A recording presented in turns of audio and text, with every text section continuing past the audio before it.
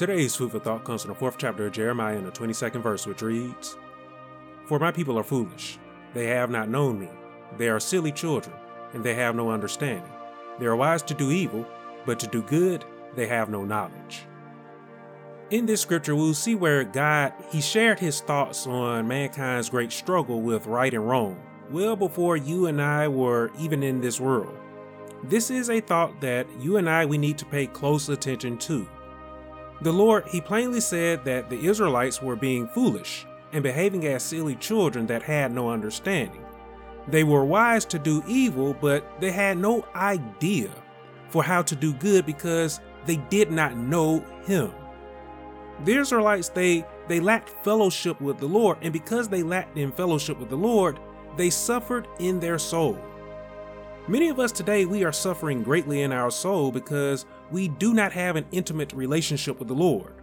So because we aren't in fellowship with him, it is very likely that we are conducting ourselves in a manner that he would call silly. Foolishness, the Lord makes very clear, is a path that leads to destruction. Repeatedly throughout Scripture, God calls for us to stop behaving ignorantly and to pay attention to the great harm that we bring to our soul. Now, some would say that right and wrong, good and evil is subjective based on one's culture, based on their beliefs and their opinions. There are some that would actually suggest to you that right and wrong, good and evil does not exist. Just people acting, behaving according to their nature.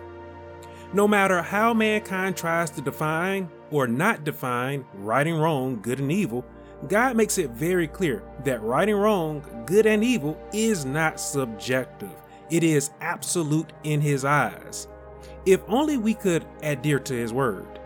If only we could see what is good and to do what is just. That is, we should come together in love and we should love each other. You see, there's absolutely nothing silly about adhering to the word of love, but there's everything wrong with bitter hatred.